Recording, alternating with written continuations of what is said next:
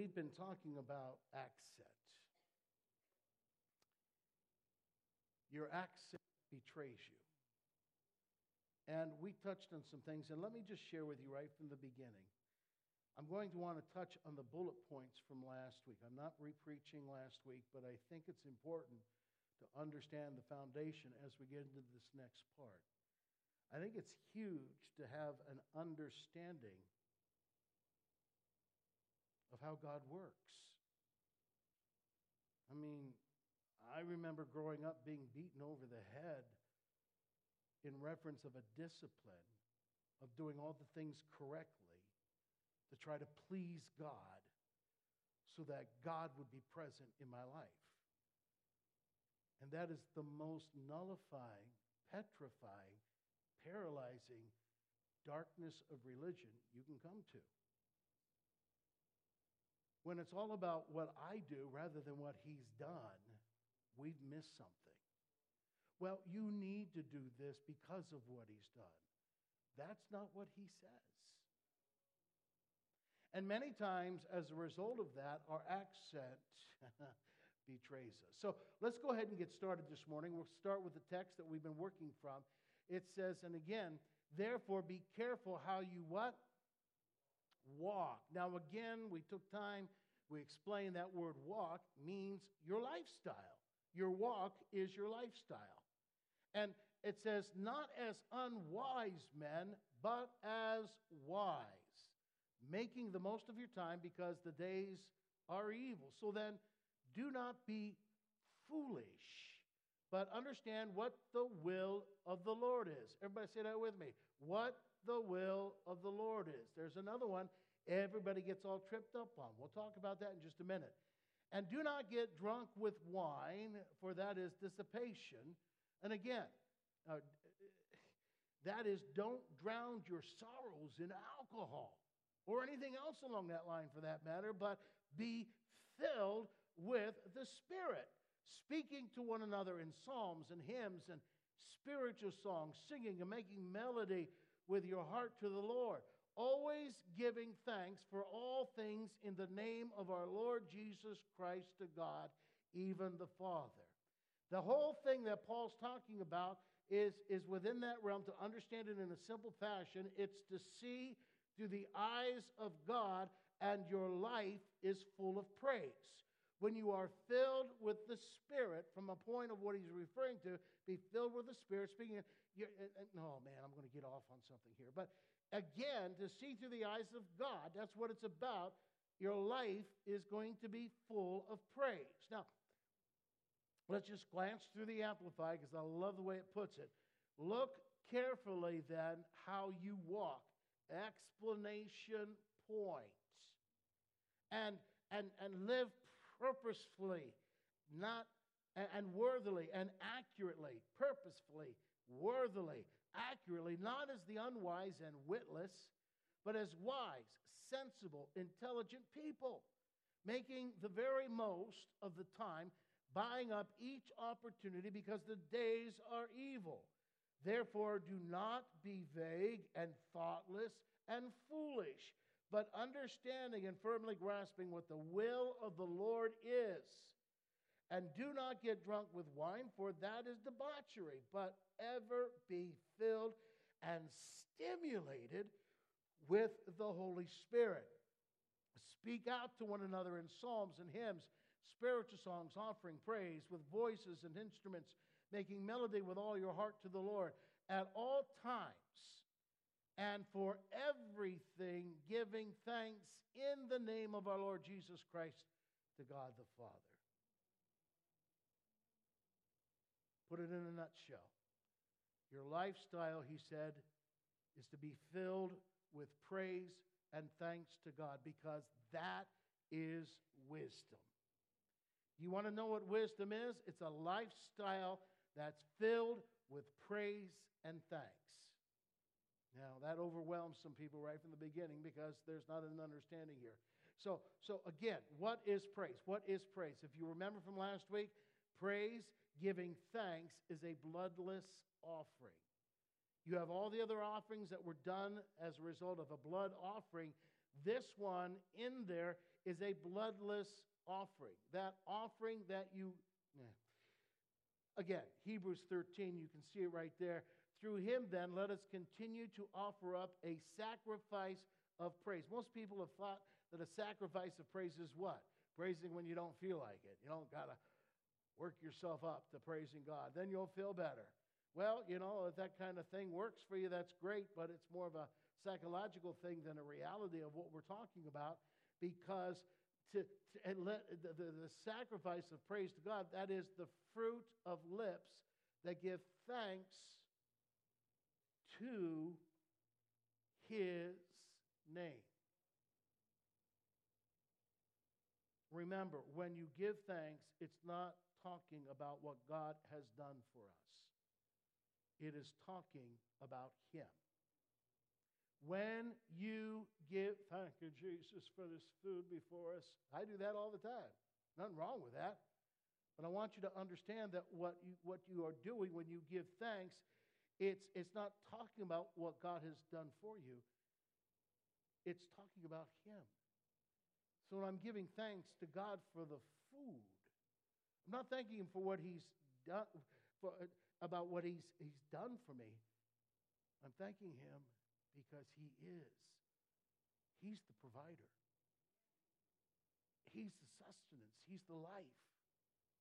Now we talked through something last week in dealing with culture in the biblical day, and that in those ages, even before the time of Abraham and Isaac, how the pagans offered their firstborn as a sacrifice to God. The idea was they would bring their best. They would bring their homage. So it was the first child. They're trying to hope that God will be pleased with them and then would act on their behalf, that he would be for them. So you can take a look at Abraham and Isaac. And when God said to take Isaac and sacrifice him, you remember that Ur of the Chaldees was it was the pinnacle, if you will, in reference of pagan worship with the moon gods and the star gods and so forth and so on.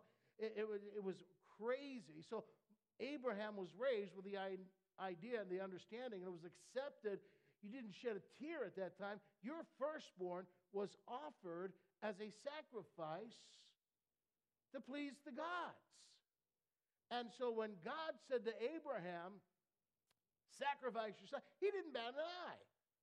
He just gathers Isaac up and loads up the stuff and heads out to a mountain called what? Moriah, where Jesus would later be crucified. And again, understand, Isaac was no kid. He wasn't, 10 or 12, 14 or 16. He's between 20 and 30 years of age. Do you remember how old Abraham was when he gave birth? Well, he didn't give birth, but when Sarah gave birth to Isaac, well, they were both pretty, gnarly in age. Because Sarah's 90 and Abraham's 100. So Abraham about this time is going to be a minimum of 120 years old. I think a 20 or 30-year-old could have taken him. What do you think? But he doesn't. Isaac submits himself to being roped up and placed on that altar. Abraham holds the... What's going on? Because Abraham understood this is the way it was. The land that he comes from, this is what you did. This was the old mindset of thinking. And that's when God stops it. And he says, now, Abraham, do you get this? This is not the way I work. This is not the way I do things. This is not, because all the sacrifices of the Old Testament were God's gift to the people, not the people's gift to God. So understand as you get into this, God's saying to Abraham, that's the way you have, that's not who I am. You don't have to please God. God's pleasure is to give himself to you. Oh, man, I've seen the most miserable of believers and Christians in my lifetime. And I'd be one of them at the time. And what happens is you become dead inside on top of it. You're all about form. You're all about, oh, man, I can just talk about it forever. You're dead inside. There's no moving of the Spirit. There's moving of intellect, but there's no move of the Spirit. And as we're trying to please God, we're giving Him this, we're doing this for that, and we're sacrificing to Him in order to please Him, to get Him to like us, to get Him to bless us, to get Him to work things out for us, all these things. Look, God said, I am the only sacrifice.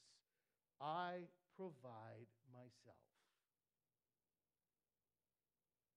So what I wanted to make sure you understood last week is that the very idea that sneaks into your head that I've got to do something to make God be for me, when you deal with understanding that God is the only sacrifice, that He provides Himself for us, that we don't have to please God.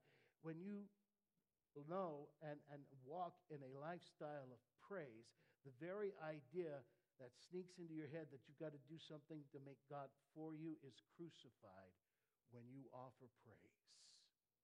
Crucified. We want God to do something, man. We need God in this situation. We need God to break through and handle this thing. We need God to do something so desperately. And so we come up with our promises and our pledges and all these other things that we're going to do for God or not do anymore, or try to be something that we know we're not. And we're going to struggle to make it right so God can fix this. So we offer Him our best. We sacrifice our best. God says, I don't want your sacrifice.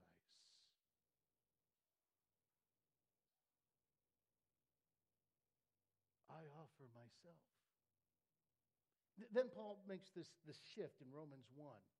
And it says that although they knew and recognized Him as God, in verse 21, they did not honor and glorify Him as God or give Him thanks. Can you hear me real clearly? Can I have your eyes up here for a second? You're looking at me? Hello?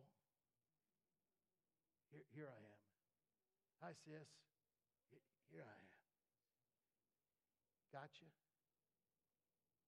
When sin enters, you stop being thankful. That is, thankful for who God is. Do you hear me on that? We said it last week. I'm not going to skip over it so lightly, but I'm going to say it again.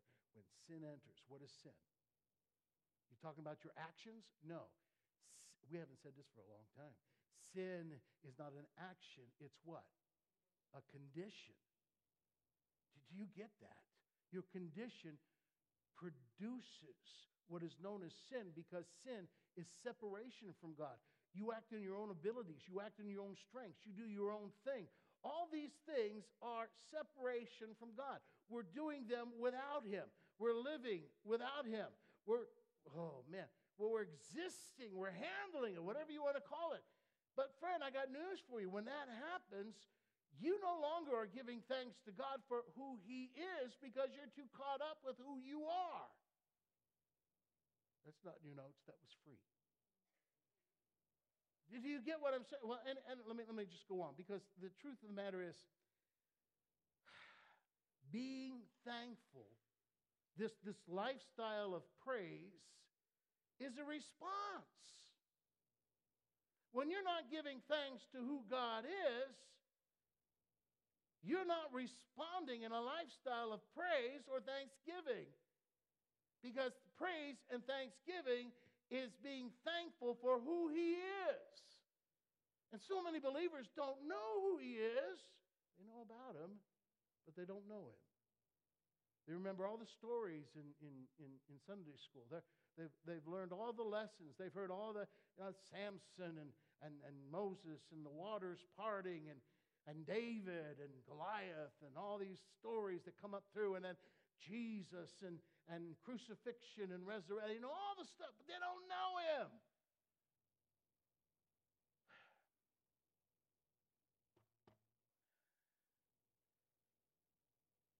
Thanksgiving is not focused on Him. I'm sorry, Thanksgiving is focused on Him. not on the gifts that he pours upon us. I can't even read my own notes half the time. Thanksgiving, blessings, are that which are focused on him. We can't, do you know why we can't do that? Because we don't know him. So we come up with names we've learned, but we don't know how to thank him and praise him because we don't know him, though we know about him. And so we develop formulas, we develop sort of speeches, and we don't do them only for so long because after a while, what difference does it make? Thanksgiving is focused on him. Do I know who he is? Do I understand who he is? You don't have to be a whiz in theology and know all the books of the Bible and the verses and have everything. No, that's where being filled with the Spirit is wisdom. Walking that lifestyle as, I hope no preacher is the one who ever teaches you as much as the Holy Spirit teaches you. And there is a huge difference. Okay, I need to go on. Because in understanding this, I'm talking about praise that revels in God, who is infinitely for me. Do you get that? Praise that revels in him because he's infinitely for me. Look, thanksgiving and praise is a surrender to him. I thank him for who he is. I don't necessarily know all that he is. Even still to this day, he shows me at different times, different things. I was sitting out in the Beck Dork, yeah. Beck Dork, you ever hear of Beck Dork? We call it a back deck is what we call it. Whew. I sat down on the back deck, just some time alone with, and you know those hospices, I love them without the big sprigs coming out, right? And all those flowers come out, and then they die real quick, and all you got is these sticks hanging out of them. You got to go around and snip them all off. That takes forever. My back kills me after that. So here I am. I'm being unthankful, right? And I'm looking at those things. The next thing I see is several hummingbirds just coming back and forth, sticking their nose in, not even realizing I'm there, and I just get overwhelmed. And I begin to praise him. And I thank him. Now, I'm just giving a simple example, but I'm talking about a walk here, friend. I thank him for who he is. So understand, instead of searching for something I have to do to make sure that God's on my side, like I said, and I'll just point it out there, our lives have an accent, right? Now, I don't mean my speech, right? What I'm saying is I've run into plenty of people who have that drawl kind of thing going down, or, that speak that over the pond kind of talk, and it's like, I'm not talking about speech. I'm not talking about that. I'm talking about the way we live. And I say that because the way we respond in the smallest details, because honestly, that's where the big things show up. It's about the way we respond in the smallest things. Whether I burn the food, or I kick my toe on the end of the table, or I have somebody cut me off while I'm driving, or you can come up with all sorts, or so-and-so didn't look at you, or you didn't get greeted by somebody, or somebody didn't smile at you, or whatever. I'll say it again, in the smallest details, how we respond, because that's where the big things show up. It doesn't matter what we say. When the individuals I talk to that have that southern drawl, it doesn't matter what they say. The accent comes through. That's why we have that portion of Scripture in Peter, or in Matthew 26 there. It says, after a little while, the bystander came up and said to Peter, "You're certainly one of them, for even Your accent betrays you. Oh, I love it. Your accent betrays you. We have an accent. You have it. Turn to your neighbor and tell him, you got an accent. I didn't say accent. I said an accent. Can't believe I said that. Well, here's the point. The reality is we're not aware of our accent. And I want to point out two things here. Either we are living with the accent of law, which is paganism. I'll explain more on that in a minute. Or we're living with the accent of the Spirit, which is freedom, which is praise. Now, I'll say it again. We don't realize it. It's just the way we talk about things. Your speech, your accent betrays you. A person walks through your life, and by the time they leave, you feel, well, let's just say you feel something called oppression. They're complaining about everything, and you feel that darkness. Your speech betrays you. You're angry with God. He should have done a better job than what he did. Well, your speech betrays you. I mean, if God is good, it means that whatever this day is handing us, God is good. It means that God is for me. It means that God is with me. I don't feel it. I don't see it because, well, the day's pretty bad, right? And it's pressuring me. But I begin to speak praise. Again, it's for who he is. Not what he's doing or hasn't done or anything. I praise him for who he is. And it begins in my thoughts where I'm thinking about today. I respond with God is good. And he comes out of our lips in the way that we talk about it, which makes it spontaneous, and we don't realize what we're doing. Listen. The thankless prayer is always centered on the problem. Wow. The thankless prayer is always centered on the problem. I don't know about you, but I remember some good old prayer meetings back in the day, right? Which was a recitation of everything that's wrong. Please pray for brother so-and-so. He's got this problem, Oh, you haven't heard? Oh, well, let me tell you. And it turns into nothing more than a gossip meeting, not a prayer meeting. Look, that's not prayer. Prayer does not focus on the problem. Hello. Prayer does not focus on the problem. Prayer doesn't focus on the poverty that we don't have. No. Thankfulness is that we address the problem with almost, I would say, a non-saying, because he knows what it is. But we're speaking to him who is the wealth and love, who is the power and the totality of all the answers I need.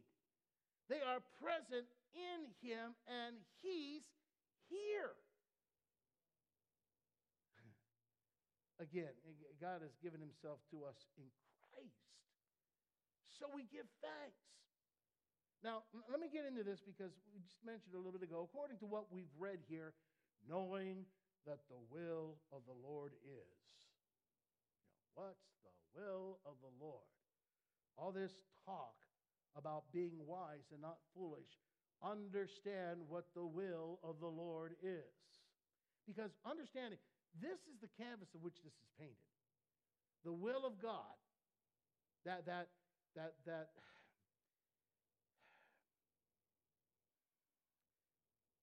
I love to watch people with this sometimes, honestly. It almost becomes an obsession for so many people that they've got to know what the will of God is. Got to know what the will of God is. Got to know what the will of God is. Please, the will of God that they're talking about, you know what I'm talking about? Well, there's a place that I should be, and I need to know the will of God on this. Oh, okay, should I have this job, or should I have another job? Should I be going here, or should I be going there? Should I be involved in this, or should I? I just don't feel it's the will of God for my life. Oh, spit. You just don't want to do it. Look, have you ever prayed and said, should I do this? And God says, well, if you want to, sure. You're looking at me like deer in headlight. 28 years ago, 28, we'd be working on the 29th here, when I was in a church called East Liverpool, and I received a phone call. I wasn't looking to go anywhere, but they contacted me and asked if I'd be interested. And that got me excited because this was my church when I was a kid. I was a terror in this church. Look, when the pastor's wife tells her son, you're not allowed to sit with that Beck kid anymore. But here's the thing. I'm like, oh, God, what should I do? Should I go ahead and pursue Ravenna, or should I stay here in East Liverpool? God, what's your will? I love God sometimes. What do you want to do? I'll bless you in whatever you choose. Wow. Try and make up your mind on that advice, right? It's so much easier for God to say, go here. Oh, yeah. And then look. We're not robots, correct? We haven't been programmed. We're not animals with instincts. Ladies, despite what you might think of your husband, they're not animals with instincts. We are made in the image of God. But the will of God is right here. I want you to get this. It's the will of God that I'm here talking to you this morning. And it's the will of God that you're here listening. I hope you're listening. And it's the will of God when you go, for example, to lunch today and you begin to talk. You are in the will of God. The will of God is a now. It's a now. We live now in this moment. And so in this moment, and that's what we don't want to face sometimes, is the moment we're in. It's easier to say that, God called me to Timbuktu. So for the next 6 months, I'm going on the will of God, and who cares about Ravenna? Who cares about Kent or Garrettsville or any of these places? I'm going to Timbuktu. You see, the fact is, whether you're in Timbuktu or here, the will of God is minute by minute by minute by minute. Do you hear that? What I'm now facing. You hear that? What I'm now facing. And these verses we've read say, I face this moment with thankfulness and praise, because that's the will of God. Not wondering what I'm going to do, how I'm going to handle it, all these. No! That's the will of God. How many are so miserable? I've met missionaries and preachers and everything else, and they're as miserable as the day is long, because they thought that, because that's what their dad did, or that's who so-and-so did, that was the will of God for them. And they're not, and so they get into it, and they become the most. Do you realize that now that I'm reaching retirement, 90% of the ministers I started out in ministry with have left the ministry. 90%. There's only 10% of us left. What does that tell you? I know what it tells me. I want you to understand that the will of God is here. It's facing me right now. It's connecting. It's talking. It's praying for each other in this room. And honestly, that's the will of God right now. It's whatever you do. That's the will of God right now. to be a person that is continually, and there's a silence to this, because I don't want you to be at your desk or at your machine or someplace and praise God, hallelujah, glory, hallelujah. That's going to disturb some people just like I just disturbed you. However, being there, rising up within you, there's a silent praise to God in everything and every person that you face. The love of God is right here. And right here. It's in me. It's in you. It's ahead of us. It's behind us. And I'm here to give that to you. That's my point. So understand, when I face temptation, when we're drawing upon our own will, and we say, I'm not going to do this, God. I'm not. No, God. I promise you, God. I promise you, I'm not going to do this. Can I say, ignore that, because that's the flesh. We confess, rather, with great joy, our absolute weakness, which we seem to be ashamed of, but the Scripture, it's full of it. We confess our weakness and we take to ourselves what is ours. It's called the mind of Christ. And in those moments, it's a blessed insanity. Oh, yes, it is. Here I am being faced with something that my flesh would respond to, and I ignore it, and I with joy confess my weakness and trust that in this moment, this incredible God is giving himself to me to be my strength. Can you settle in on that for a minute? Okay? I don't know how long it's been on there, but here I am being faced with something that my flesh would respond to, and I ignore it. And with joy confess, man, I can't handle this. I can't do this. And trust.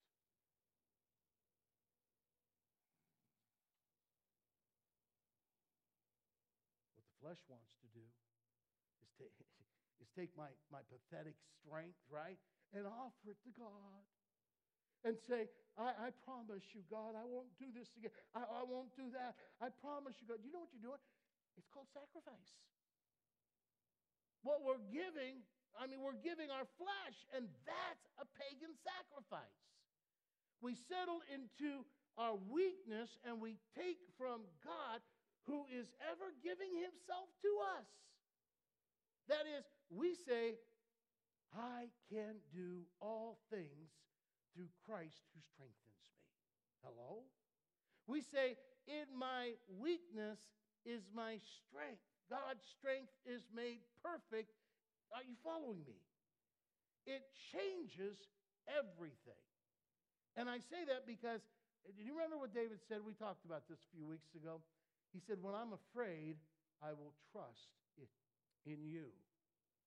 When the day comes when I'm afraid, I've already got it settled. I'm going to trust in you. I will not retreat into my flesh to say, we're going to handle this. We can handle this. We can do this. When I'm afraid, hey, I'm afraid. I don't know about you, but I get afraid. Hello? I don't have a problem with that because I'm a weak human myself. But I will retreat into saying, I will trust in you because it's settled, period. That's the way it is.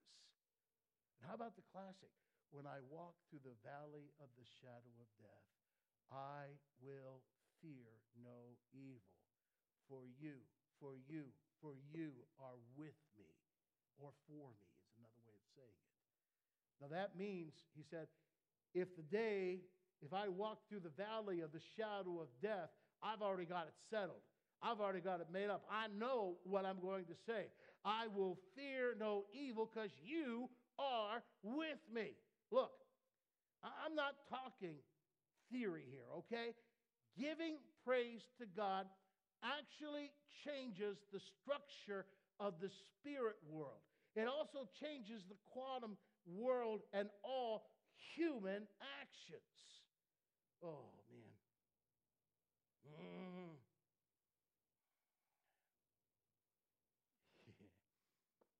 Boy, there's a story from the Bible I want to tell you right now. Well, what I'm saying very simply, okay, I'll wrap it up.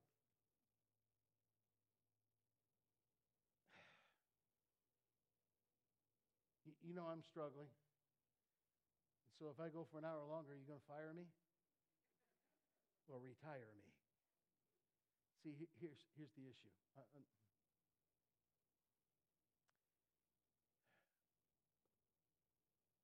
I'm going to share this with you.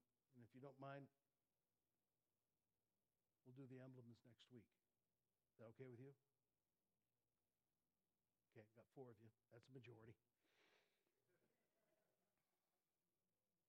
There's a story, and I know you all know it. In 2 Chronicles chapter 20, I think the most amazing story of the Old Testament in my book. It's about a king by the name of Jehoshaphat. Say that with me. Jehoshaphat. Now, understand the background of the story. He's left in Jerusalem with only a few of his army. His army was elsewhere.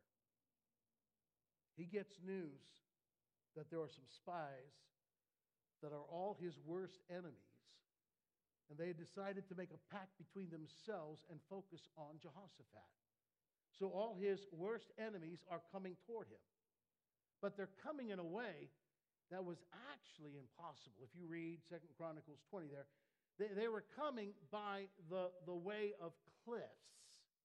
And if you look at the geography of Israel, and you'll notice the cliffs were literally next to impossible to scale. No one ever went that way.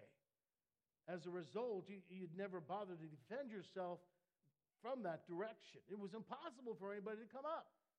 Well, all their enemies had come, and they had found a way to climb those cliffs. So they're coming at Jehoshaphat, and he doesn't even know it, except for the one person who told him. It says, when he got the message, he was afraid. I like that. Because I can feel better now, right? He's a real man. So what does he do with his fear? What he does is he calls the people together. And so they all come to Jerusalem, and it says there were mothers and there were children, and they're all looking at the king, and they're all looking at him going, what do we do? These guys are coming, you know, and they're murderers, and they're thugs, and they're not coming to make a peace treaty with us. They're coming to wipe us off the face of the earth. What do we do? And the king's going, yeah, what do we do? How many know when your king says, what do we do? That's not good. And it's one of the greatest, what he does is he prays. And in my book, it's one of the greatest prayers in the Old Testament. It's where he declares the covenant of Abraham. And he declares the isness of God in this moment.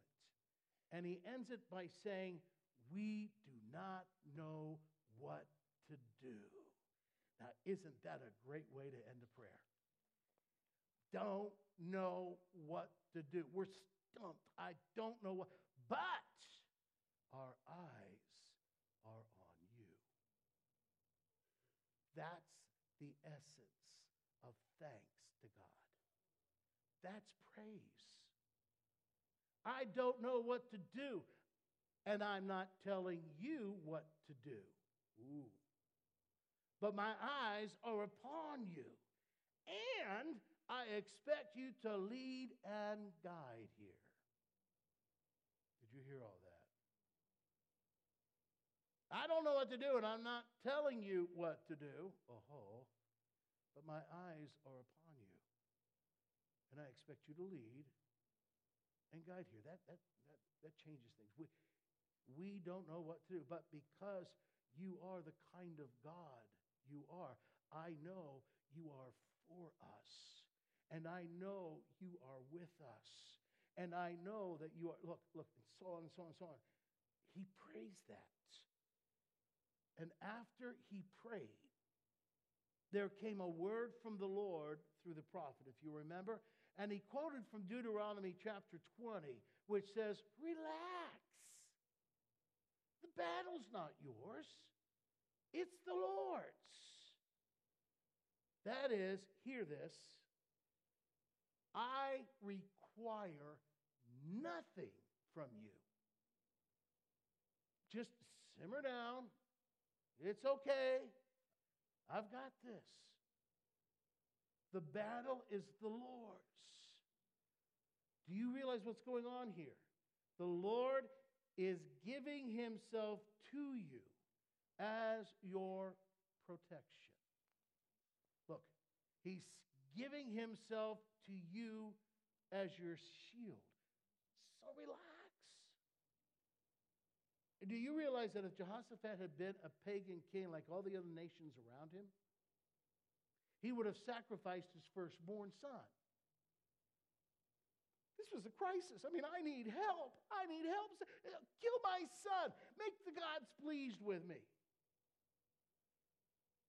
We don't get this because we think of Jehoshaphat as someone that would go to some prayer meetings and what have you. But no, friend, understand something. He's in the middle of that pagan darkness. He doesn't sacrifice his son. He looks at God and he said, I know you're with us and I know you're handling this.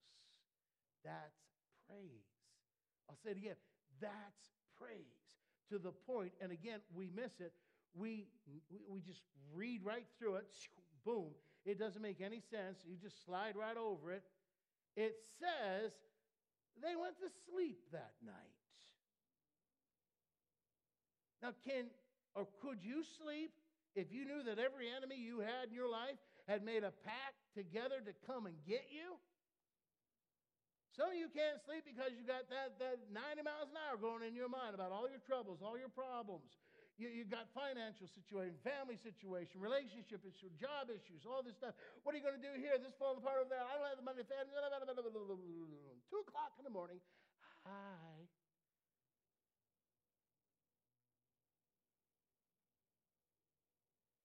These guys went to sleep. Saying, okay. He's looking after us. See you in the morning. Have a good night. Listen, I believe that in Jerusalem that night, that every snore was an act of thanksgiving to God. What am I saying? Ladies, don't bother your husband tonight. As he snores, realize he's praising God. Look, somebody help me. These people get up in the morning, and the Lord says, now, you go and face them. I'm going to do this. This is my battle, but I want to involve you in some way, okay? So how are you going to go? Well, seeing it isn't our battle, put the worship team of the temple in front. Yeah.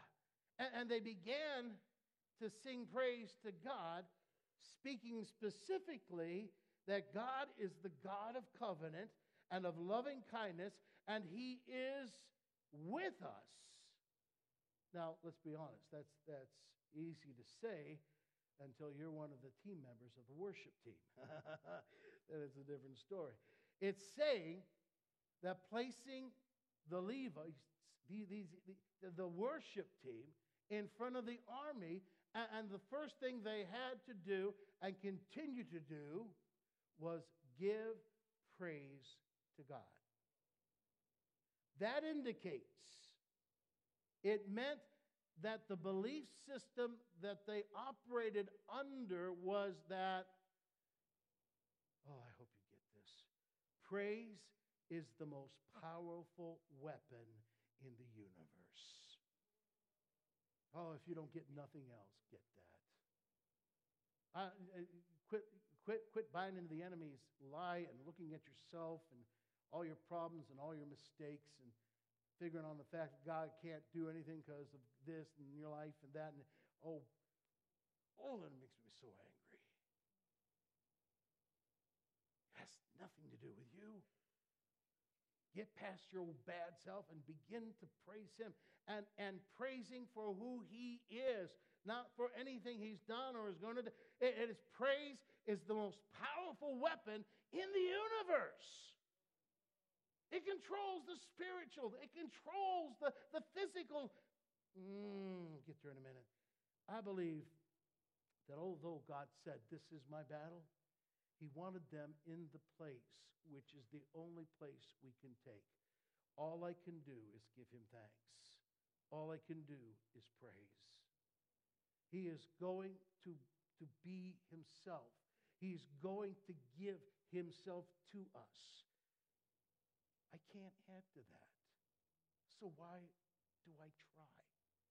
You can't add to that. Why try? I mean, He is going. What more can you give? What more can you have? But I can declare into the very atmosphere, into the spirit world, this is who He is. It's like, do you know what that is? That's like, no! It's a foot stomping. Boy, some of you are old enough to remember the old foot stomping preachers, right? They'd be up there all over the platform, and they'd be pounding it down like this and everything else. And in about 10 years, their knees went, and they were just, But that's exactly what we're talking about. It's foot. This is who God is. That is the way it's going to be. I don't care what you're saying to me. I don't care what you're coming at. It's not what I want Him to do, but Him giving Himself to us. Boom. Atmosphere, spiritual. My praise to God in the darkness says, enough is enough. Am I yelling? Okay. He is with us, for us, not against us. It says in Chronicles 20 there that they went out and they sang. They gave thanks to the Lord, His loving kindness, His covenant love, is everything, or it's meant to be. And it says when. I love that. When. When the song of the Lord began, then. When, then. When, then. The whole host that was coming toward them fell into disarray. That huge army, that enemy, fell into disarray. I mean, none of them liked each other, right? But they made this pact in order to get Jehoshaphat. And suddenly, when? And it wasn't that these guys over here could hear. They couldn't hear. No, The army of worship leaders is over here in Jerusalem, and they were way over here off the cliffs. They didn't hear that. But he says, the moment the song of the Lord began, when? Then the whole army fell apart over there. They begin to remember, I hate him. I should just do him in. And they get confused as to who is who. The armies are coming against Jehoshaphat, are now fighting each other. Praise, giving thanks to God, I say it again, had an impact. A massive impact upon the thoughts of the people that were there. It caused chaos in the world when the song of the Lord began. Then, I'm not talking about thanking Him for something, but thanking Him for who He is.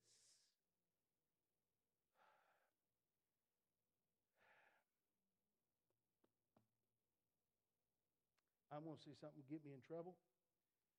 But that's okay. I'm allowed to get in trouble now. I understand the hearts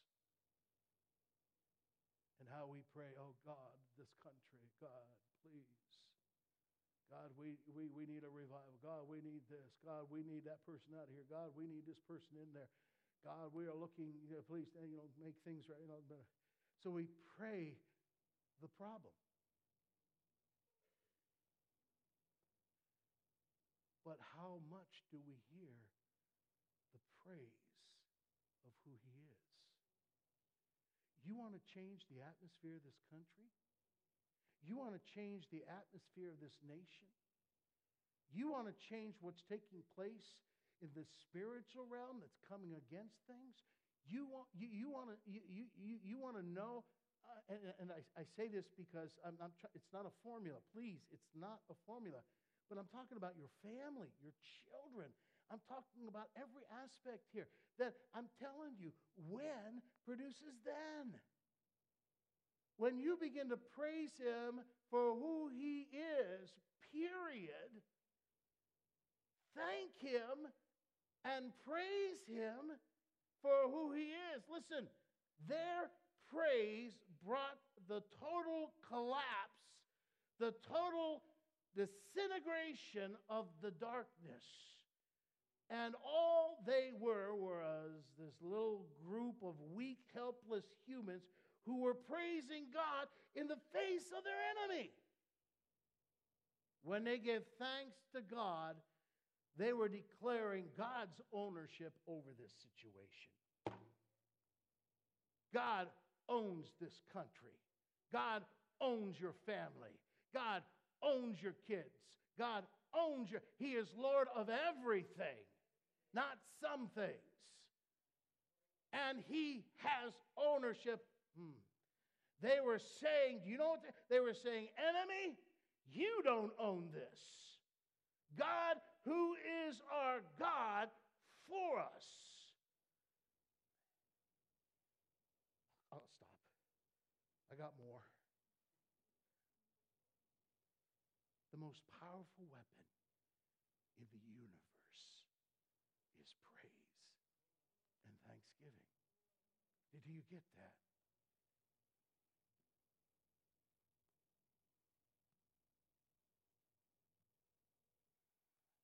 Can't wait till we get to heaven and we don't have time anymore. It's gone.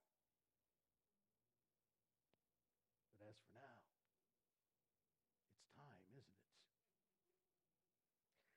Kim, do me a favor. Would you throw up on the screen Matthew 21:15? I'm going to just close with this. I'm not going to preach it because it's too many pages long. I want you to look at Matthew 21:15. This is after Jesus has entered into Jerusalem, and you have them Hosanna, highest, peace on earth, Son of David, and all that stuff.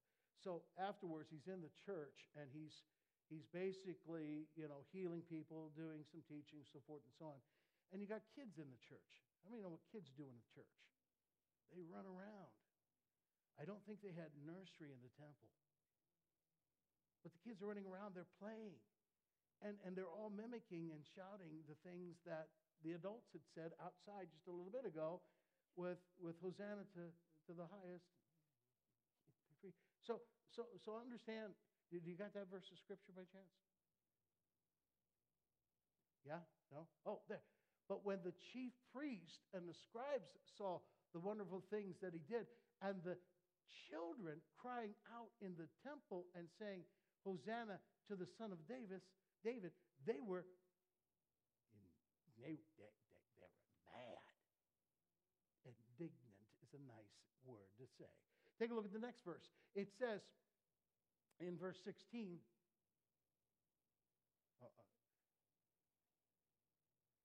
then he left them. Whoops. Can we come back?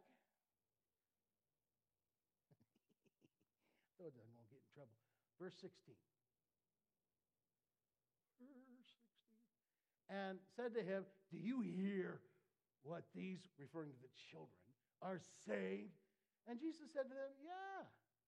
Have you never read, out of the mouth of babes and nursing infants, you have perfected praise?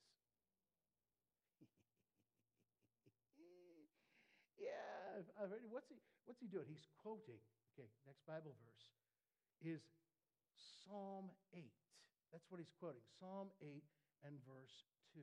Psalm 8 and verse 2. Now, I want you to see this. They're in the King James, but I'll keep them there for right now. But I want to see, this is what it actually says in Psalm 8. This is the verse that Jesus is quoting. There's something in here that I want you to hear as I close this morning. And so Psalm 8 verse 2.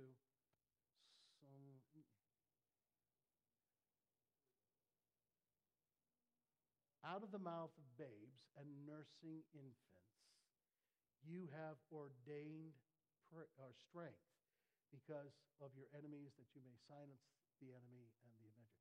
You see that? Out of the mouths of babes and nursing infants, you have ordained what? Strength. Hebrew. Jesus is using Septuagint. They're both the same word. They both mean praise. And they both mean strength. So what is Jesus saying? He's saying there is strength in praise. Strength in praise. Strength in praise. Well, I'm at a low point. I've got things falling in all over me. I'm not denying that. And you could be at a low place with what the day is handing you, but I'm telling you, with everything I have within me, if you can grab this, it changes the thoughts of others. It changes the atmosphere of nations.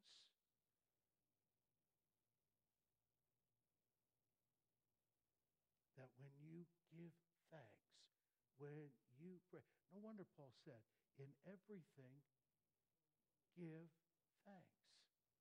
I can take you through Scripture all over the place, but what I'm trying to tell you is, you carry the most powerful weapon in the universe. This is not about some formula, some learning how to do a magic trick, some however you want to do it. Friend, I'm talking about from your heart and out of your lips come the sacrifice of praise. It's not something you learn. It is a lifestyle. It's who you are. And that is wisdom. As you walk in the will of God, which is right now where you are with all that's going on, you praise Him. Let everything that hath breath praise the Lord. It's not something we do. It's who we are. Well, I got to remember to praise Him right now. Okay, I'm going to put in a worship tape. I know I'm having fun with that, but do you understand what I'm saying? It's not an action. It's a condition. And that changes everything.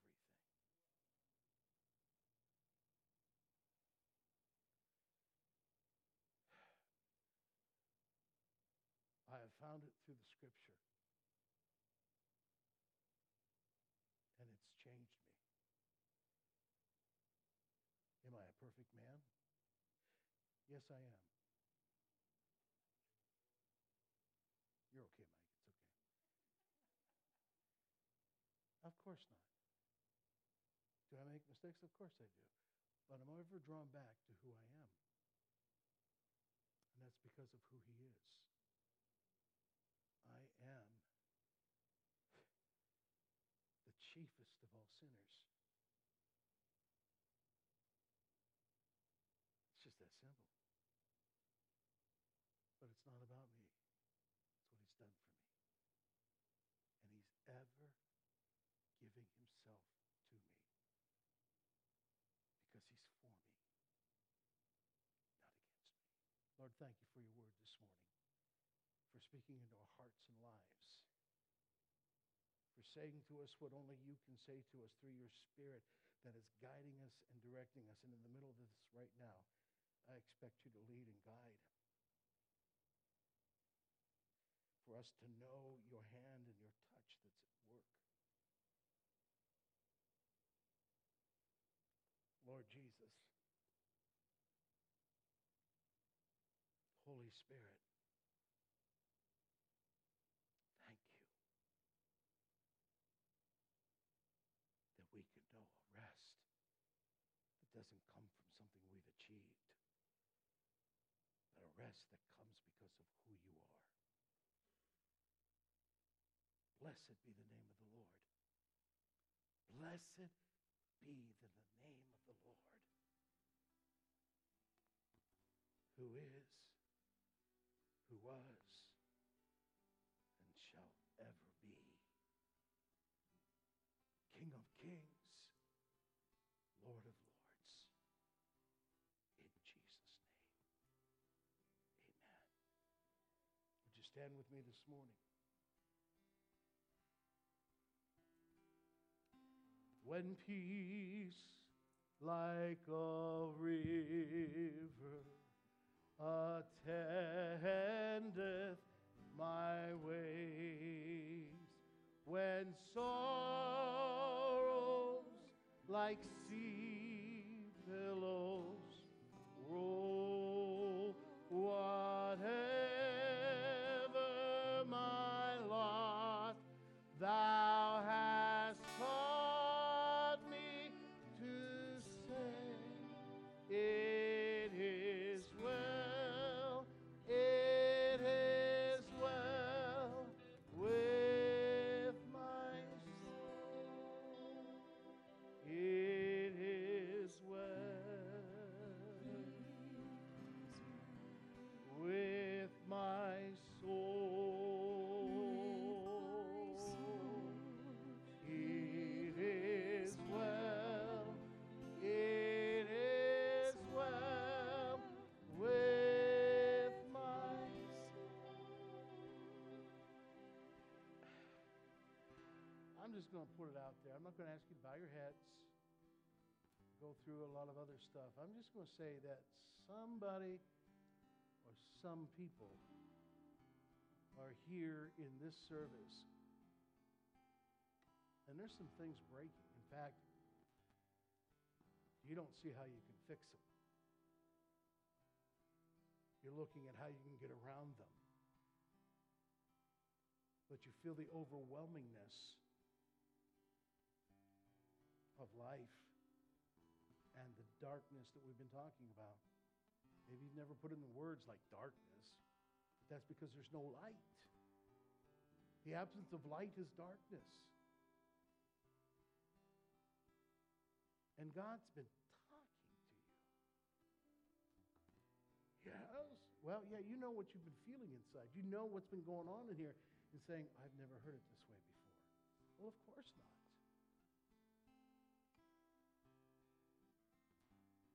And the reason I say that is because in a lot of ways, maybe you've tried God and it hasn't worked. You've tried living for God and that definitely doesn't work, does it? You try doing all the right stuff, hoping to get God. And what you've heard this morning is that's a pagan sacrifice. When you're trying to please God, that's what the enemy wants you to do. Do you get that? If you're doing what you're doing to get God's approval, toot, toot, boy, you did a good one this one. That's exactly what the enemy wants you to do. The enemy doesn't want you to rest in who he is, to praise him for who he is. The enemy does not want you to know peace that surpasses understanding. He wants you to remain in a place of frustration. But friend, if you're here in this place this morning, I'm not asking you to receive Christ. I'm not asking you to You know what I'm asking you to do? I'm asking you to respond to him, to his love, to his forgiveness, to respond to him, to surrender, to say thank you, to say yes to your love in my life. You've been with me. I've known something going on in me. I've been everywhere. And right now in this moment in time, this isn't by chance. This is the will of the Lord. And now we're talking about responding to it. How do I do that?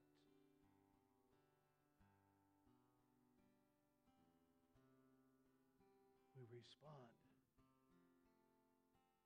with a metanoia, a radical change of mind.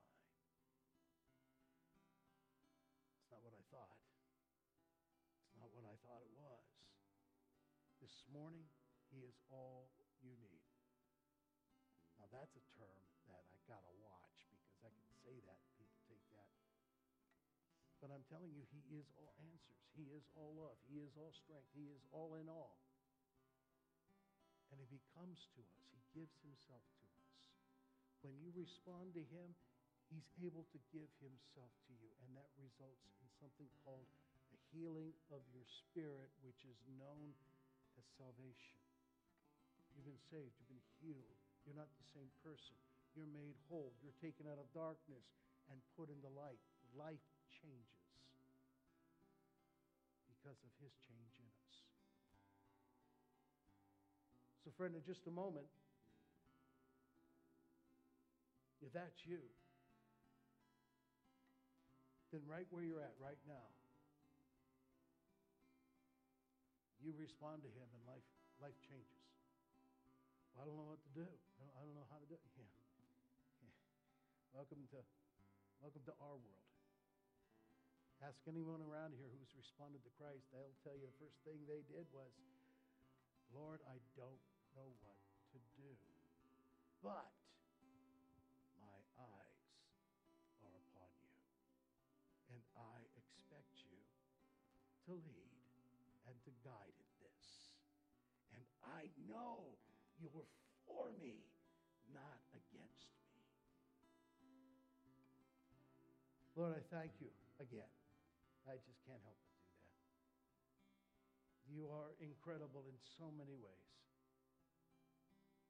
Redeemer, baptizer, salvation, all those fun terms that we use don't even come close to measuring up to the reality of who you are in your presence. Keep thinking about John groveling at those words to try to describe you and your kingdom and all that you did in Revelations and are doing. But I pray that this morning, for that one who is here, that at this moment of responding, there is the reality in their hearts. I don't know what I'm doing. I don't know what to do. But their eyes are upon you. Therefore, we fix our eyes on the author and perfecter of our faith. So, Lord, I pray, may they continue to know healing this day, understanding, direction, assurance, hope, peace, presence, and your promises toward them. In Jesus' name. In Jesus' name. Say it with me. In Jesus' name. Now, I'm going to make this as simple as I know how to make it, but friend, if that's you this morning and your heart's responding to him, I want to pray with you. What does that mean? I want to give thanks. I want to give thanks for what God's done in your life with you. I want to share with you my heart. There's other people that will be here to pray, to talk with you as well. But let me tell you something. God's got some great things in store for you. But the truth of the matter is,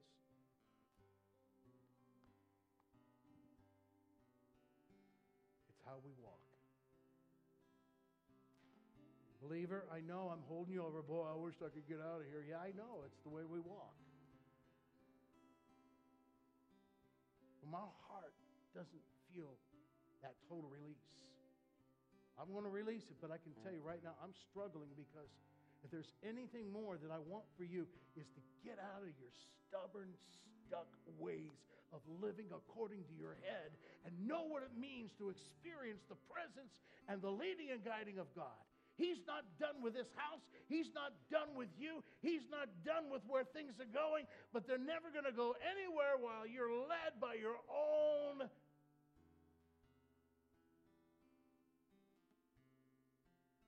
beep. And I'm saying to you this morning, church, praise like you've never praised before. Give thanks like you've never given thanks before.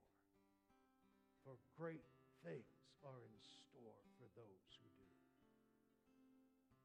Friend, you think life is wonderful? You haven't lived life yet. You got no idea what's down the road. I'm not a gloom and doom pastor, but I'll tell you straight up, the only thing that's going to change this country, this world, this area, this family, that situation is praise and thanksgiving. Now, that invite to those who've responded to Christ, we're going to pray one more time. At the end of that prayer, I invite you to come up and just talk. I'm opening these altars up for all of us. If God is dealing with you, can I get you to move out of your way? I know I'm burning bridges here, but I'm just going to say it, friend. I'm telling you. There's something he needs from you today. It's something that you might... It's praise. It's praise. And I invite you to find that place of praise, that place of thanksgiving. Not for you looking for him to do something, but just to thank him for who he is and to praise him.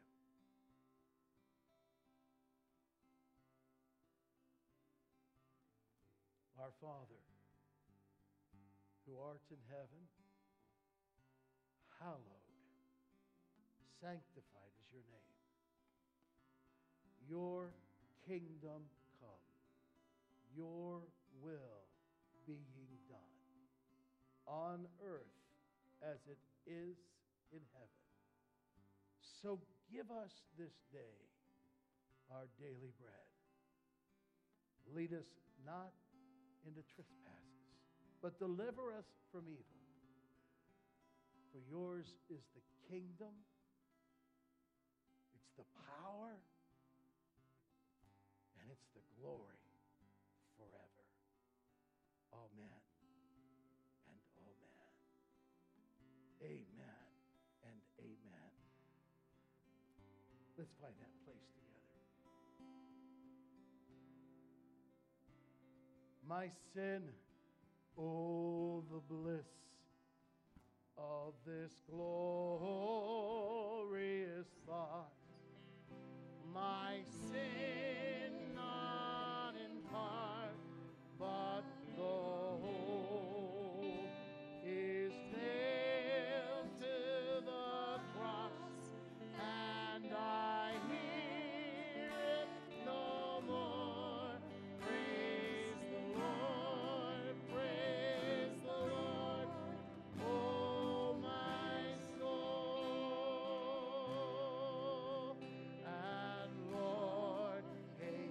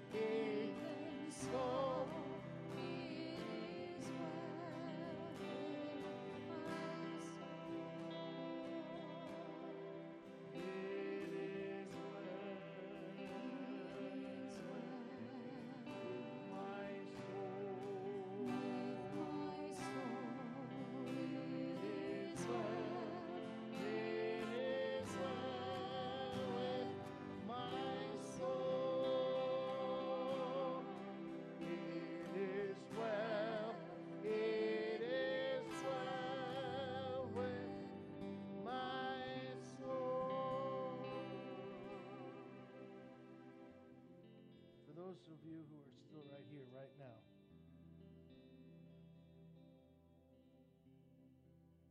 I want you to understand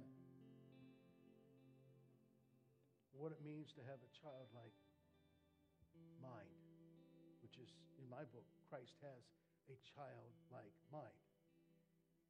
Well, that doesn't mean childish. Childlike. Do you realize that children accept things, right? They're just, that's just the way, you know, you tell your kid we're going to go to Disneyland, Disney World. Your kid doesn't turn around to you and say, are you sure we can afford that? No, they're just about when, and that's all they talk about. Do you understand that? Oh, you can keep plucking. I like plucking. But do you realize that's the childlike mind, the mind of acceptance? Christ would say over and over, unless you become like one of these, what's not going to happen? You can't enter the kingdom of God. I mean, you're not going to see the physical manifestation of. Okay, let me get to what I'm saying here. Because that childlike produces, I wish I had time to go into all that I wanted to say here, but there is something called a fortress here. And all I can I'm just going to tell you what it does. What praise does is it creates a fortress of protection. Now, I'm not trying to come up with some crazy idea that, you know, if I praise God, then nothing's ever going to happen to me. You're going to lose your hair when you get older, too. You're going to have things happen. Things will take place.